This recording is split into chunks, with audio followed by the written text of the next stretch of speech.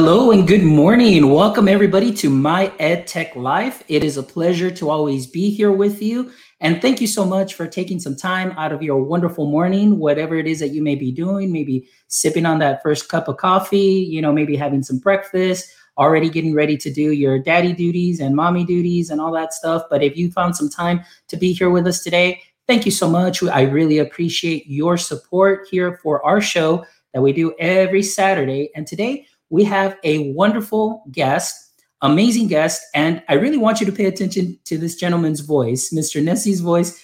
That is really podcasty. I just told him that in the pre-show as we were talking, but I'm just very thankful for Mr. Nessie, Chris Nessie, to make some time to be here with us, and he's going to talk to us about all the major projects, everything that he's working on, and we're going to pop in some very great resources for you educators that are out there, or even non-educators that are looking for some great content to listen to.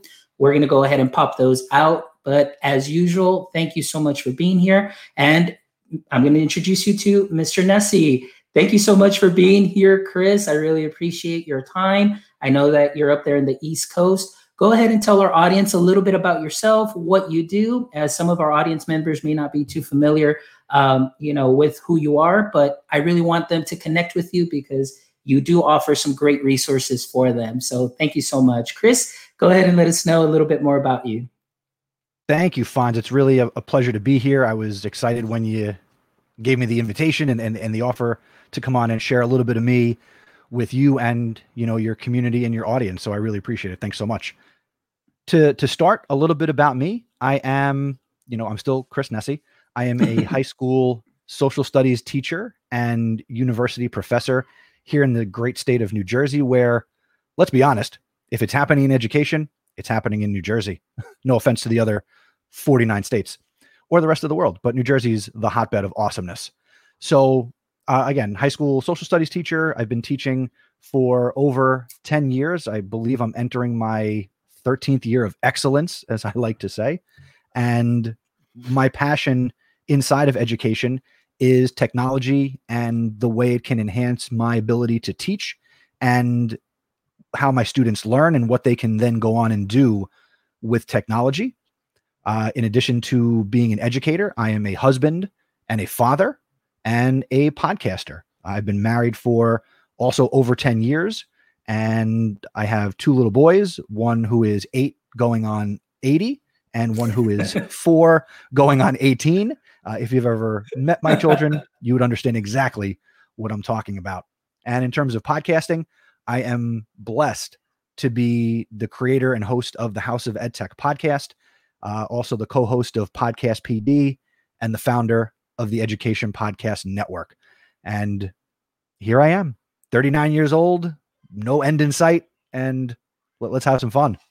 Awesome. Well, thank you so much, Chris. I really appreciate it. And, going back to your comment about, New Jersey, East Coast, most of my guests, lately have all been from the East Coast. So we definitely see that there is a lot of EdTech talent that is out there. And thank you so much for everything that you do. And just giving us that short little resume there, and just really seeing the passion that you have for what you do and the craft as far as teaching is concerned, and how technology can help you enhance that teaching and enhance student learning, and also for what you do as far as the podcasting and, of course, the Education Podcast Network, which we'll talk about in a little bit. So let's go ahead and just start talking just a little bit about EdTech. And of course, we all know, March 13th from March 16th on, a lot of stuff going on, having to find some innovative ways to reach our students, during this time of pandemic, remote learning, virtual learning, distance learning, so many words that are out there, a lot of, information that has been put out, and teachers, some of them right now are kind of what's going to happen, uncertainties, things of those sorts, or things of that sort. So, what is it that you're seeing as far as on your side there in the East Coast? What are some of the things through your lens that you have seen that EdTech has been able to help, or maybe some things that you still see are some barriers with EdTech? And just to give us just your perspective on that. Well, if we go back to the middle of March and really through the end of the year, I'll be completely honest. I saw a lot of chaos, a lot of fear, a lot of, uncertainty. And at the same time, I saw a lot of resilience and a lot of innovation and some productive struggle. At least, from myself, from the teachers that I work with in my school, and obviously being, connected on Twitter and, through the podcast and connecting with all types of people all over the place. Those are the things that I see. That, yeah, there's, times got tough, but teachers, we shined. Teachers worked harder than ever before. And as I said to friends and family and colleagues, there's nobody who can say, here's what you got to do. Here's the magic pill of how we're going to make this work. Because literally, let me put the history hat on. There's nobody on this planet who experienced what happened back in, 1918 with the Spanish flu. There's nobody who experienced education at that point. And obviously education is a little bit different than it was 100 years ago, but maybe we could talk about how it's similar on another episode. No, yeah, for sure. And I love what you said there as far as resiliency. We did see a lot of that. And, for example, here in our district, being an instructional technologist, just to be able to see teachers be very proactive, within the scope, because we weren't sure here in Texas, we weren't sure what was going to happen. But the fact that teachers just really, we had a plan in place and they were very proactive, that even during their spring break, they were attending trainings that I was holding to prepare. And that really helped out significantly as we had to shift from, regular school building, school day, brick and mortar, to virtual learning and that environment. So you did see, of course, some barriers, some of the little, hiccups here and there. But again, it was, like you said, it's a first for everybody. Nobody had ever experienced this. But I do want to give a shout out to all the educators out there, even administrators. This was a first for everyone. And thank you for everything that you've done, to be able to help and help our students still continue to go on with their learning. And now this is a learning experience for us as we move forward. So I'm excited. There's definitely a lot of opportunities. A lot of teachers have been really building up their skill sets. And so resources are something that are wonderful. Now, let's talk just a little bit about ed tech tools, Chris, in your mind and in your practice, being an educator, during this time, and I know that listeners can listen to your shows here where you do talk a lot of specific apps, but what were some of the I guess, the better tools that you use to help your practice during this time of remote learning that may possibly help some of our educators that are out there looking for resources? First and foremost, I have to shout out the tool we're using right now to do this broadcast, and that is StreamYard. StreamYard was paramount to what I did at the high school level and also the university level, because this platform for free, although I pay for it now, allows me, and you're experiencing this now, to be able to go live and have face-to-face interaction. I didn't have to deal with Zoom bombing or Google Meet bombing, because broadcasting here live to YouTube, I control everything. There's that part of my personality that I need to be in control, as a podcaster. So this tool allowed me to go live with private streams, put the links in my Google Classroom, and use a platform that my students understood. What kid at any age level hasn't watched a YouTube video? And now they can see me. There's a way to bring them on and participate and engage them and take advantage of the chat features and functions and pull up questions and comments. And my students at both levels really appreciated it. I saw a big difference with what I did going virtual at the college level, because I had a lot of my college students tell me, professor, and I love when they call me professor, because that's just, it feels good. They're like, Professor, this class has been really engaging. I teach hybrid courses. So we usually meet once a week for 80 minutes and then the rest is online. And they were like, so many of my other classes, the professors, they just gave up. Here's the rest of your work. Here's the due dates. And that's it. Wow. Whereas I'm getting online and doing like a show where I'd be like, hey, it's Tuesday, it's 6:00 and you're here for leadership in digital context. I'm your, and do the whole thing. And you bring them on, you engage them. And this platform allowed me to tap into something that, besides education technology, I'm super and hyper aware of, and that's treating people, like students, like human beings, and realizing that not only am I as a teacher and professional dealing with what's going on in the world, whether we're talking about, health and pandemic, or what's going on in society with, human beings and how we treat each other.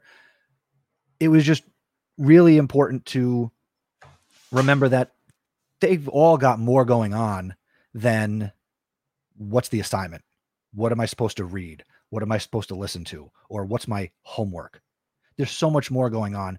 And to provide a place and a format and a platform where they could feel safe, again, at both levels, Yes. to engage and express themselves and still get that interaction with, again, I like to think I care about the students I work with, to still be able to interact with me, and I know that a lot of kids everywhere got that experience through Zoom or Google Meet, but this platform allowed me to really get, I think, productive face-to-face interaction with my kids. And that was super important.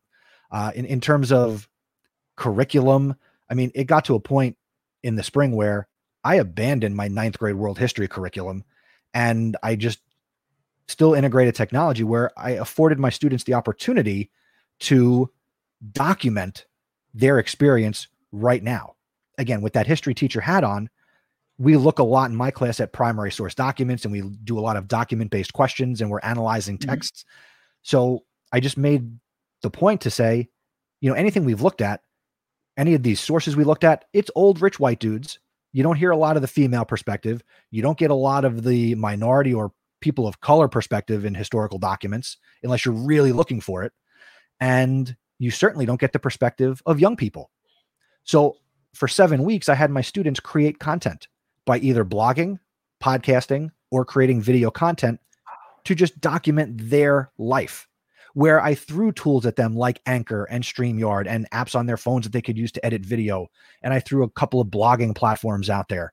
And even when as simple as you can just use Google Docs and share a document with me and just, put pictures in the doc. So a lot of these tech skills, but I wanted them to just document what they did. So a lot of times, people like yourself or other things I've appeared on, they'll say, what's this like one magic tool, or what are some of your favorite tools? It's not about the tools. It's about having a diverse toolbox where you can explore and try and do different things.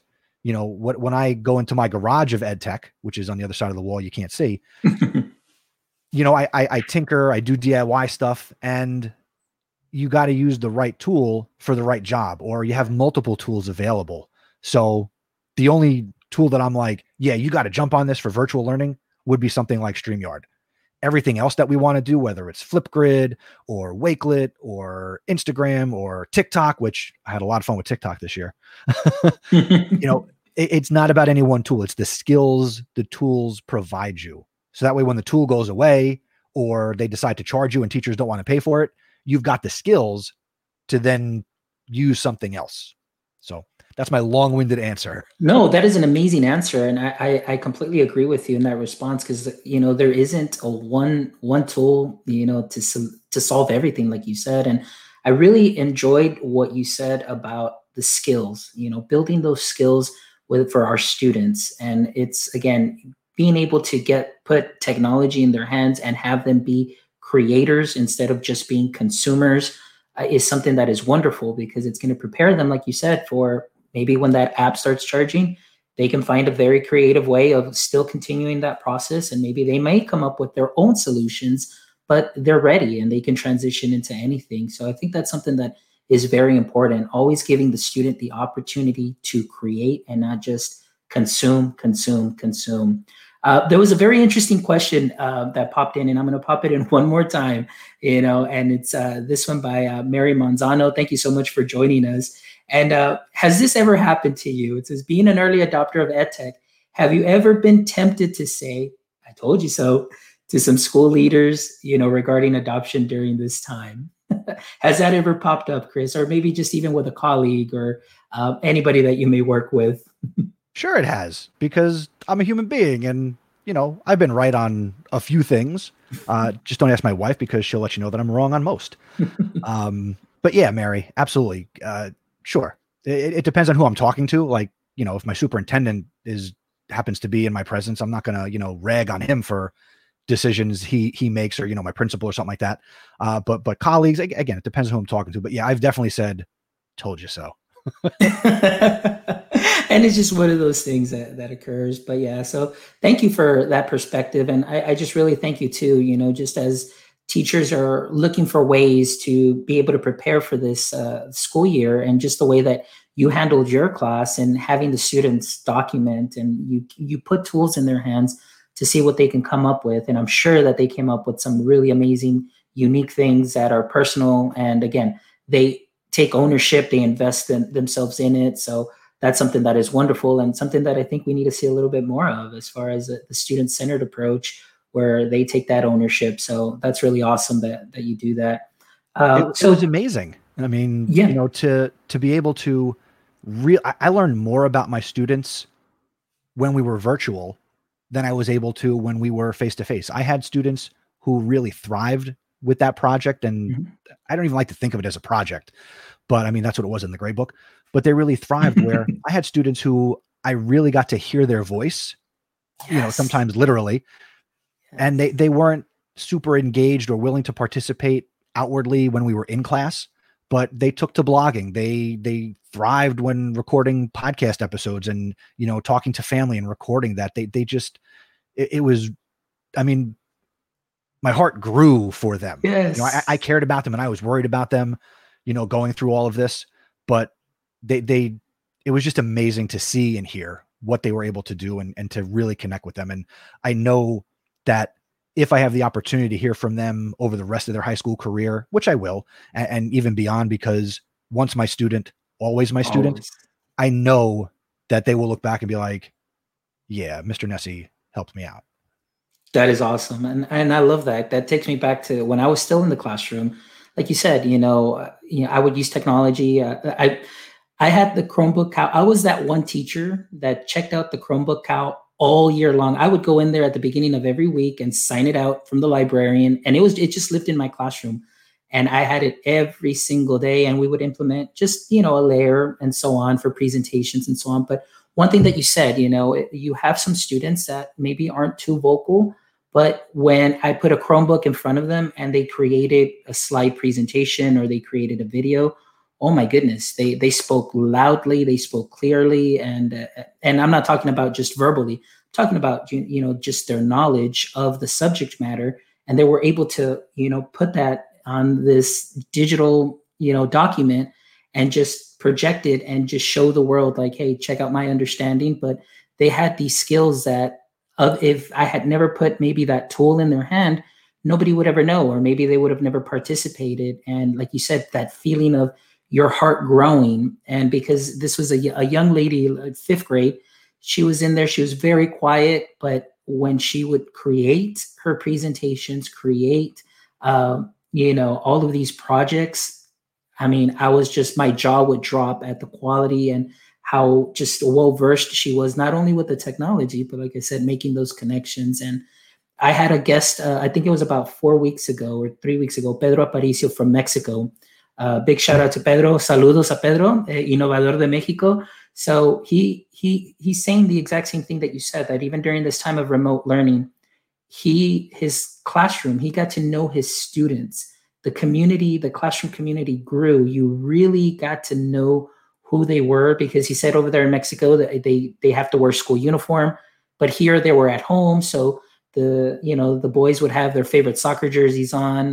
The girls would have maybe just something, shirts. They can see their mascots and pets and so on. So he was able to connect with them at that level, and he said that it was probably one of the most amazing experiences that he ever had. And he's been teaching for 20 plus years, but that this is the time that he really got to know his students, because as we know, we have curriculum that we have to do, deadlines, state testing, and you just go. And you think your students, you know them, you see them every day, but now you get to that kind of personal level and getting to know them and their interests. And like you said, you get to hear their voice. And I think that's something that's great. And it definitely would fill any teacher's heart to have that experience, Chris. So thank you for sharing that, because that's awesome. And you had mentioned, like, seeing like your kids, like when they're like, or that former guest with like seeing the kids like in regular clothes and their rooms and get to know them, even for like, you and me, or my kids got to see, the stuff that I have behind me, or, every teacher who's got kids at some point talks about their own children with their students. So the few times where, yeah, I'm doing a live stream for my kids and my own kids walk in the room and they can see and interact, with my own kids. So again, people being people, treating people like people. Oh, I love that. That's awesome. That is an awesome little soundbite right there that I'll probably end up using. And yeah, we just forget about that so many times, and again, it's something that's very important, building those relationships. And that's something that to me was one of the most important things when I became a teacher. Now, I know pre-show we were talking, Bruce was in here with us and talking about educators, or, encouraging people to go into education. I never wanted to go into education. When I got out of high school, I was like, I never want to be a teacher. And I don't know what it was. I just saw a lot of my friends that were going to college, and they were all becoming teachers. And I was like, I don't want to become a teacher. So I said, you know what? I'm going to go into business. So I have a degree in business administration, and marketing is my specialization. So I did that for a while, did about 2 years, 2.5 years. And then some personal stuff happened, family matters, health, with my dad. And so I had to spend more time than the job that I was at was really taking up that much time. And it was a very important time to be with my dad during that, that phase that he was going through.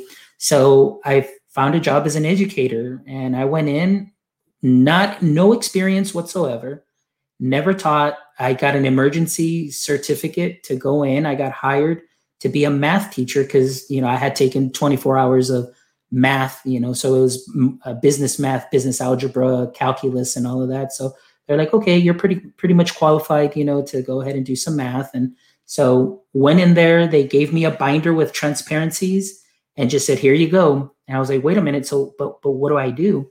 So to me, I reverted back to my marketing and what I learned. The first thing is you always know your customer. So I just ended up building relationships with every single one of my students before I even taught anything. It was always that handshake at the door. How are you doing? How have you been? Talk a little bit. And then it gave me a way to know every single one of my students that were in there, so I can sell the algebra to them in the way that they're going to learn, because not everybody's going to buy my product. If I just go and teach it the same way the book says, not everybody's going to buy it that way. So I had to personalize that learning, but the relationship was very important to me. And 11 years later in the classroom, when I transitioned from high school to elementary, the same rules apply. Like you said, it's just people treating other people, just being genuine with them, caring, and building those relationships. And that really builds a wonderful community within your classroom that'll help you, at any given time, especially during remote learning or even when you're in the classroom. Relationships, I can't stress that enough, are very important. So thanks. Yeah. To further compare it to your, your business background and the world of business, it's the difference between how you get treated as a customer from insert big Fortune 500 company versus mom and pop business on Main Street.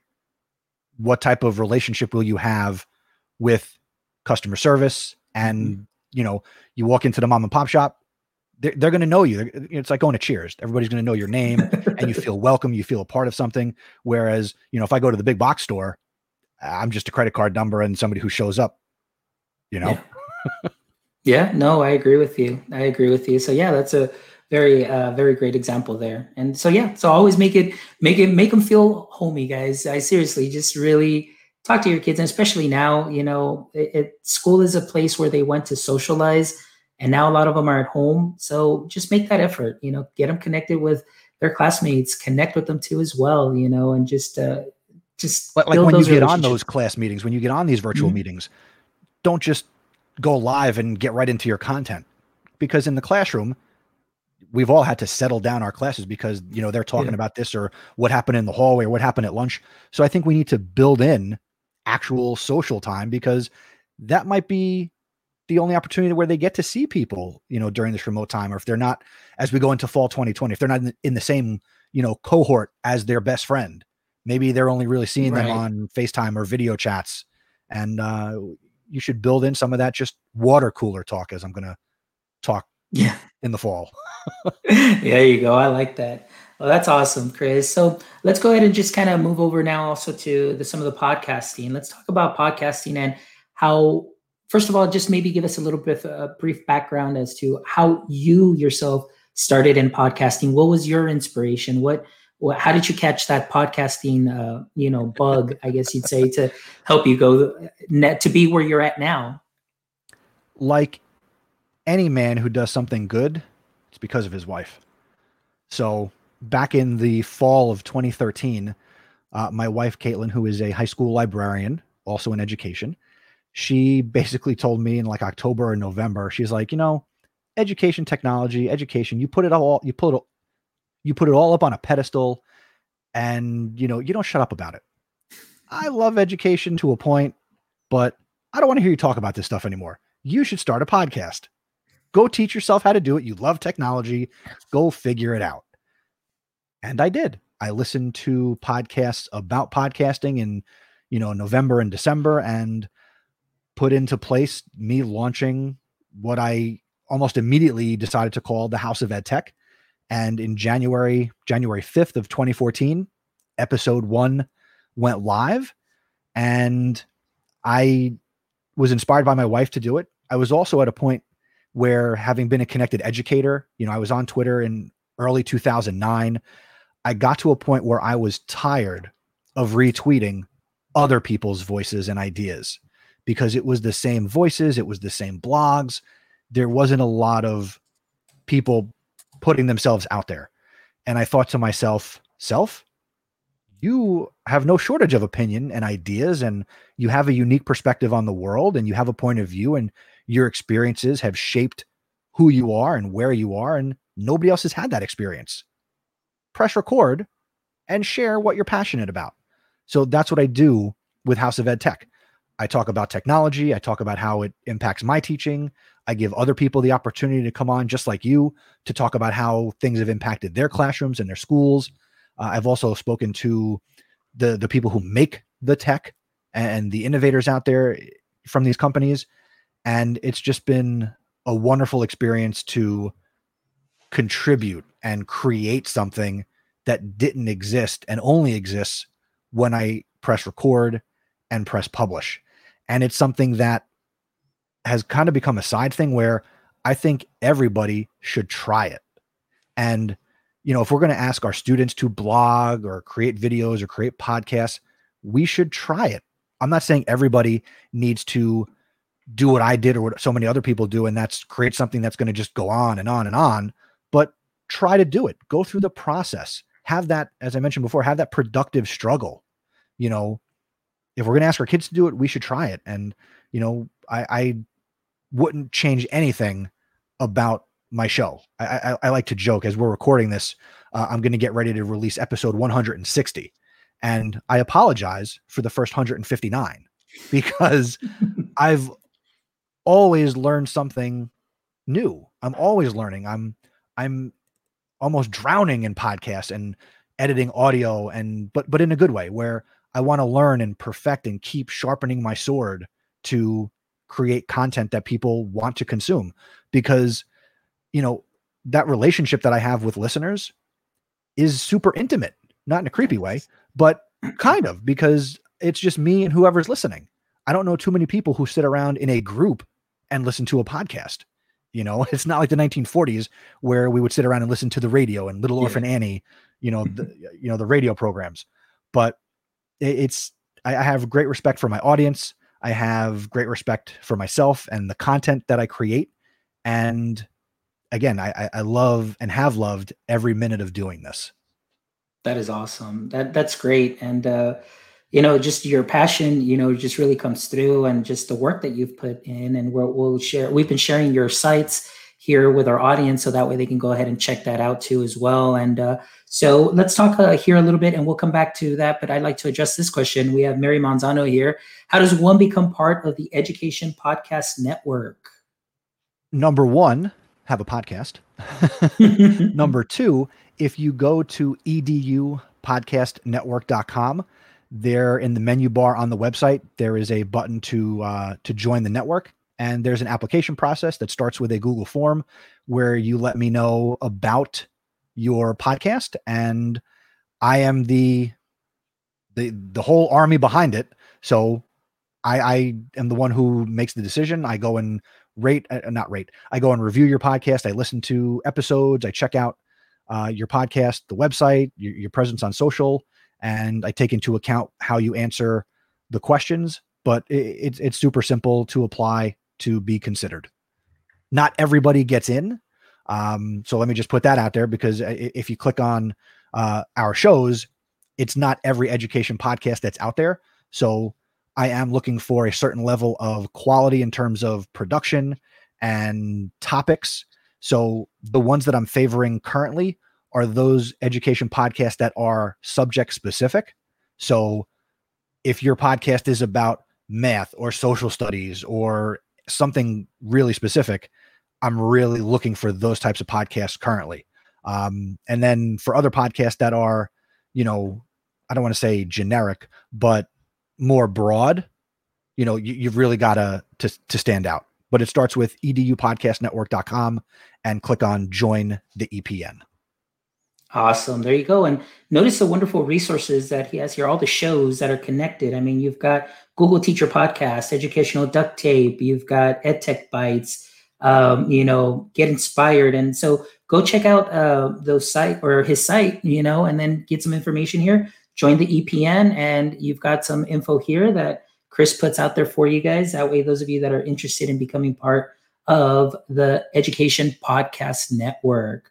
So going back, very similar way, like you were saying, Chris, is, the idea behind the show was something like also just 3 years ago, where I just kind of had an idea in my head, and, I never thought that it would come to fruition until now. Like you said, you just kind of have to just jump on it. You want to share with people, your passion. You want to, just like you said, you want to build that relationship with your audience, and you want to bring them something that is personal to you, and you're really opening yourself up and, putting yourself out there, because there may be 0 listeners, there may be 1, there may be, thousands, like we see, people here in the EPN network. But for myself, it was just, you mentioned something that really stood out, and we talked about it earlier, pre-show, was being a connected educator. You yourself said you were on Twitter, you were being connected, you were connecting there, retweeting and, sharing other people's voices and so on. And then you just got inspired and say, you know what, let me go ahead and put something out there. And, like we were talking earlier, the importance of being a connected educator for me, in kind of that sense that you were saying, is for me, I was able to connect with such wonderful educators from the time that I was on Twitter that I didn't even know what being a connected educator was. I was just putting content out and just getting followers, but I never really connected with anybody. I was just putting stuff out there until, this last year and a half, when I had my college professor during my master's course. We had a course where we had to connect, we had to curate data or information. And then I really understood what being a connected educator was. And it was just the same thing applies to build those relationships, build those connections. And now I like to call it my PLF, my professional learning family, where I want to give back to the education community. And I look for people that inspire me, people that have helped me out along the way, people that are doing innovative things. And so instead of just me putting stuff out there too, I was like, you know what? I want to invite these people here on the show because I want other educators to connect with them. Because if I found value in what I've learned from them, as you say, we're just continually learning. I want others to also gain that knowledge, connect, to be able to be part of that professional learning community, and so they can continue to grow. So being a connected educator, I really highly recommend it, because those relationships and those connections that you make can be very fruitful in the long run, as far as collaboration and just getting to meet, here, like, for example, I have Chris on the show, and I'm just like, wow, this is the power of being a connected educator. And I really thank Chris for sharing his story too there as well. And so that's really amazing. And kudos to your wife too for pushing you, because like you said too, it's like my wife is the same way. I talk, all things ed tech and everything, and she's like, just do it, go out there, put yourself out there. And so it's been great. So thank you, Chris, also for just being an inspiration and being here on the show. And tell us a little bit more about House of Ed Tech. As far as podcasting is concerned, recently, what have your show? What can people who go and find House of Ed Tech expect from the show? So, for many years, I did a lot of interviews, and then, as any podcaster will tell you, sometimes life gets in the way. So, teaching high school by day and college by night, and being married and being a father, I'd say over the last couple of years, I've done less interviews. So a lot of the content on the podcast really stems from what's going on up here in my head and things I'm reading and trying. So in a typical episode, you will hear what I call my EdTech Thought, which is the little corner of a show or an episode where I can talk about anything that I want, because it's my show and I'll do what I want. If you don't like it, don't listen.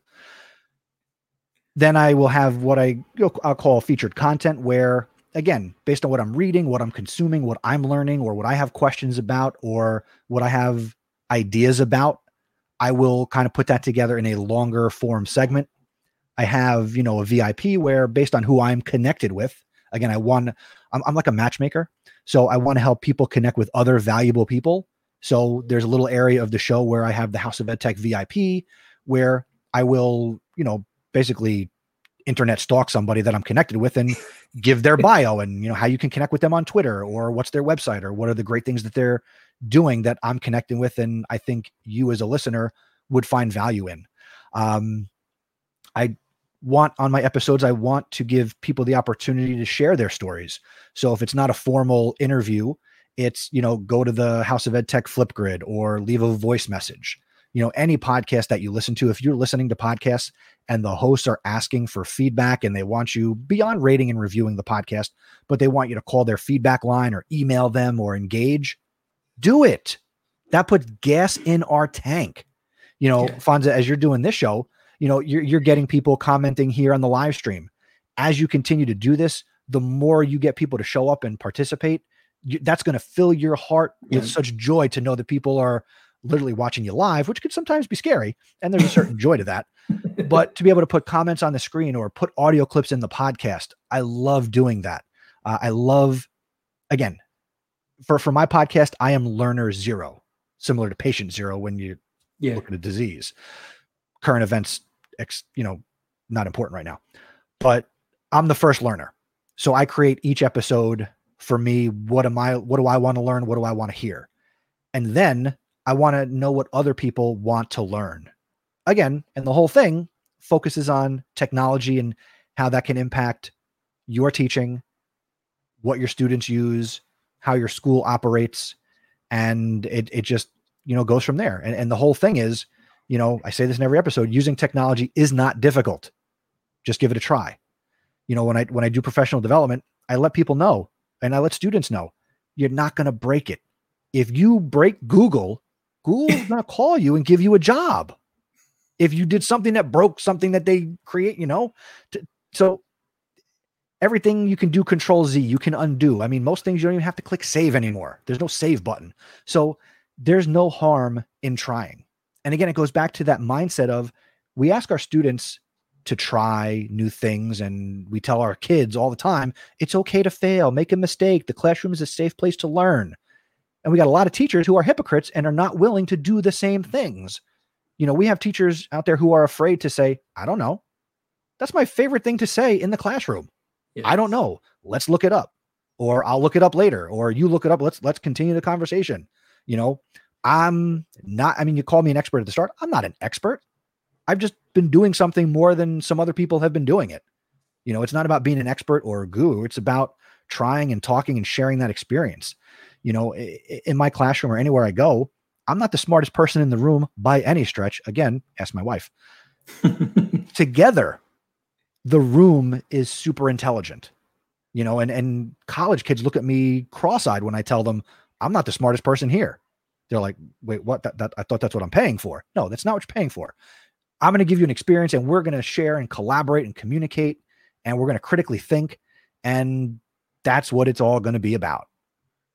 That is awesome. That is wonderful. I'm inspired. And like you said, like this and learning. And to me, this is one-on-one PD for me, because I'm getting to listen to you and picking your brain and jotting down notes and so on. But this is the whole purpose too, to create this experience for our audience that's listening right now, that's watching, or they're going to listen to the podcast later on or watch the live stream again. Like, this is what it's about. You know, you're still continually. And I got to be honest, learning. Fonz, again, podcast me, so I'm sorry to cut you off. No, it's okay. for people listening to this, you know, I don't say this because I'm a braggart or, you know, I'm pompous, but you should be inspired by the things I say. And if you're not, don't teach. If you don't have the same passion and the same energy to do these things for yourself and with your students in your classroom, get the F out. Go do something else. Because if you're not bringing in excitement to your school and your classroom and your students, you're wasting your time. More importantly, you're wasting your students' time. Nice. Box away. Hey, there you go, guys. Hey, you heard it. I mean, you really have to have that level of passion too, and be willing to step outside the box and try new things. And like you said, you know, you can't just expect somebody to do something without you yourself doing it first or experiencing that, and then just really, you know, getting filled with that too. And so I think that's something that's very inspirational. And sometimes, you know, the truth hurts sometimes, you know? And as my dad would say, and another thing, just let me frame that just so I don't sound like a complete jackass. I've wanted to teach since I was 16, 17 years old. And the road I had to take to get into the classroom was not traditional. You know, I went through my undergrad. You know, I started out wanting to be a math teacher, and my dad's a high school math teacher still towards the end of his career. But he told me, he's like, son, yeah, you can't afford to take all these college math classes twice, which I was taking them, failing them during the year, and he would tutor me and I would retake them in the summer. But he's like, you need to figure something else out. So I switched to history, and I do, as my wife, I pointed out earlier, I do put education on a pedestal. I think very highly of what this profession means and what it stands for. And I think highly of myself. You know, when I broke in and I was a substitute teacher, I was like the best substitute teacher because I cared. And I mean, I've seen some really bad substitute teachers, no offense to subs, but you know, some people are literally there reading the newspaper, you know, and I knew what I wanted to do. And, you know, to come out of my undergrad and not be a certified teacher after, you know, 5 years, because I changed my major, not because I'm dumb. You know, I had to, you know, go into the quote unquote real world, and I had to get, you know, a quote unquote real job. And I had to go back to school to get my teaching certification. So I didn't just do it traditionally. I'm not alternate route. And not that there's anything wrong with that. If you've got the passion, you've got the will and the desire, I don't care how you get into the classroom, because you better bring your A game every freaking day. So I do, again, I hope my passion comes through to not only you, but also to your listener. No, and that's perfect. You know, I completely agree with you. It is something that you have to have that passion for. And like you said, you have to bring it every day, you know, and because you're there for your students, you know, they look up to you. And again, some of the things that you mentioned earlier too, as well, it's okay to say, I don't know.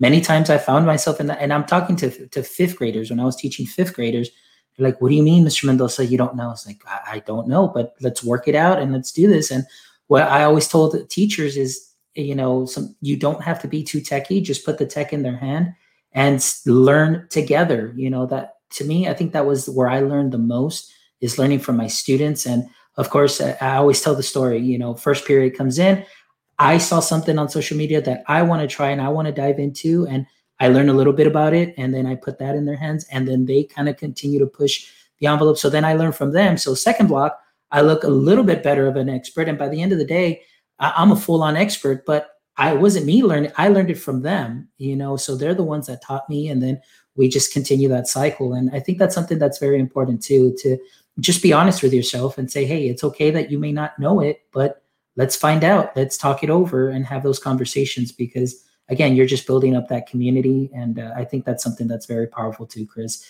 So man, I just love it. This pumps me up. It pumps me up for now my position that I'm in, but also just being able to just get people like yourself that are just genuine and honest, bringing that passion and inspiring others. And I'm very thankful for that, Chris, that you agreed to come on our show and just, put yourself out there. And thank you so much. I really appreciate it. It's my pleasure. And actually, if I could play co-host for a second, Mary just made a great comment in the chat. And she said, you don't have to be techie to learn ed tech. You just have to be clicky. So click on it. Absolutely. To make it even more broad, you don't have to be great to start something, but you do have to start if you want to get great or get better at it. So again, don't be afraid to click on things and try things and, go through again. I keep coming back to productive struggle. Sometimes you have to crash, burn, and learn. We fail forward. Insert your phrase of choice, but we can't just say these things. We need to actually live it and do it. And not just in the classroom, try things outside of the classroom and your profession, because it's the total package, the total experience of who we are as a person that is going to make the biggest impact and difference for what we do in the classroom as teachers. Awesome. Well, Chris, thank you so much for being here today. I really appreciate you taking the time. And again, this has been a valuable lesson for me. Again, it was, to me, it's one-on-one PD for our audience members as well. I'm sure that they're going to be pumped up and inspired. And I did see some comments here where people are already inspired to just go and podcast and, bring that to their schools and things of that sort. So that's something that is wonderful and amazing. So also, guys, thank you so much for being here today. What I'm going to do is I'm going to go ahead and every week I love to give away stickers. So guess what? I did restock on our holographic stickers here.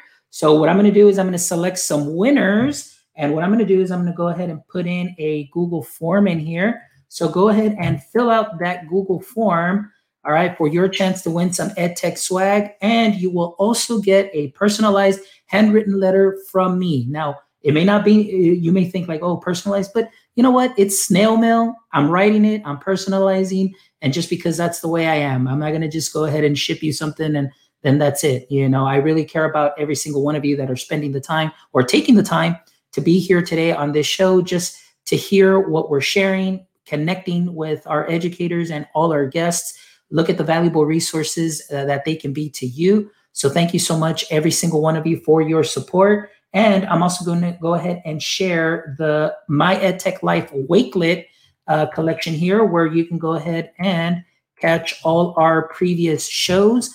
And later, right as soon as I finish this show will be put up on our Wakelet collection, where you can go ahead and share that. And if you love what Chris was talking about, share the Wakelet collection, share the link on YouTube, subscribe to our channel also. That way you can go ahead and always be notified of any upcoming shows. So again, guys, thank you so much for your support. And again, Chris, thank you. Thank you very much for just being very passionate. Thank you for everything that you're doing through podcasting, the Education Podcast Network, and just what you're doing for your learning community, your students at the college level, your students at the high school level, and just for educators like myself that want to continue learning. Thank you so much. I really appreciate your time. Any parting words, my friend? Of course, I'm a podcaster, so yeah, I'll finish up with a couple of points. One, you're doing an amazing job with this. So I want to tell your audience, so you who's listening or watching right now, help the Fonz out. Go tell somebody else about this. Tell one other person to come out when he's live, or show them how to subscribe to the podcast version of My EdTech Life. Go tell one other person. That's your first homework assignment from Mr. Nesi. Number two, if you're not listening to the House of EdTech, go to chrisnesi.com/go and make sure you are subscribed on your podcatcher of choice. But do the first thing first. Go tell somebody else about what the Fonz is doing right here with this form of PD. It's awesome. Awesome. Well, thank you so much, Chris. I really appreciate that plug. And thank you, audience members, again, one more time. From the bottom of my heart, like I said, this is what our show is about. Just me being me, our guests being themselves, being real, and just bringing some genuine conversation to every single one of you to hopefully inspire you to continue to greatness. I mean, you all are already great, but this. Wait, I was supposed to be myself this whole time? Oh man, thank you so much. All right, guys. Well, this is me signing off. Here's Chris over here on this side. Thank you so much for everything, and we'll see you next week on My EdTech Life, where we will have a wonderful show. We're going to be talking about vlogging and blogging with a wonderful guest. So stay tuned for that. And again, go ahead and hit that subscribe button, that like button. We'd really appreciate it. Thank you so much. Y'all take care. Be safe.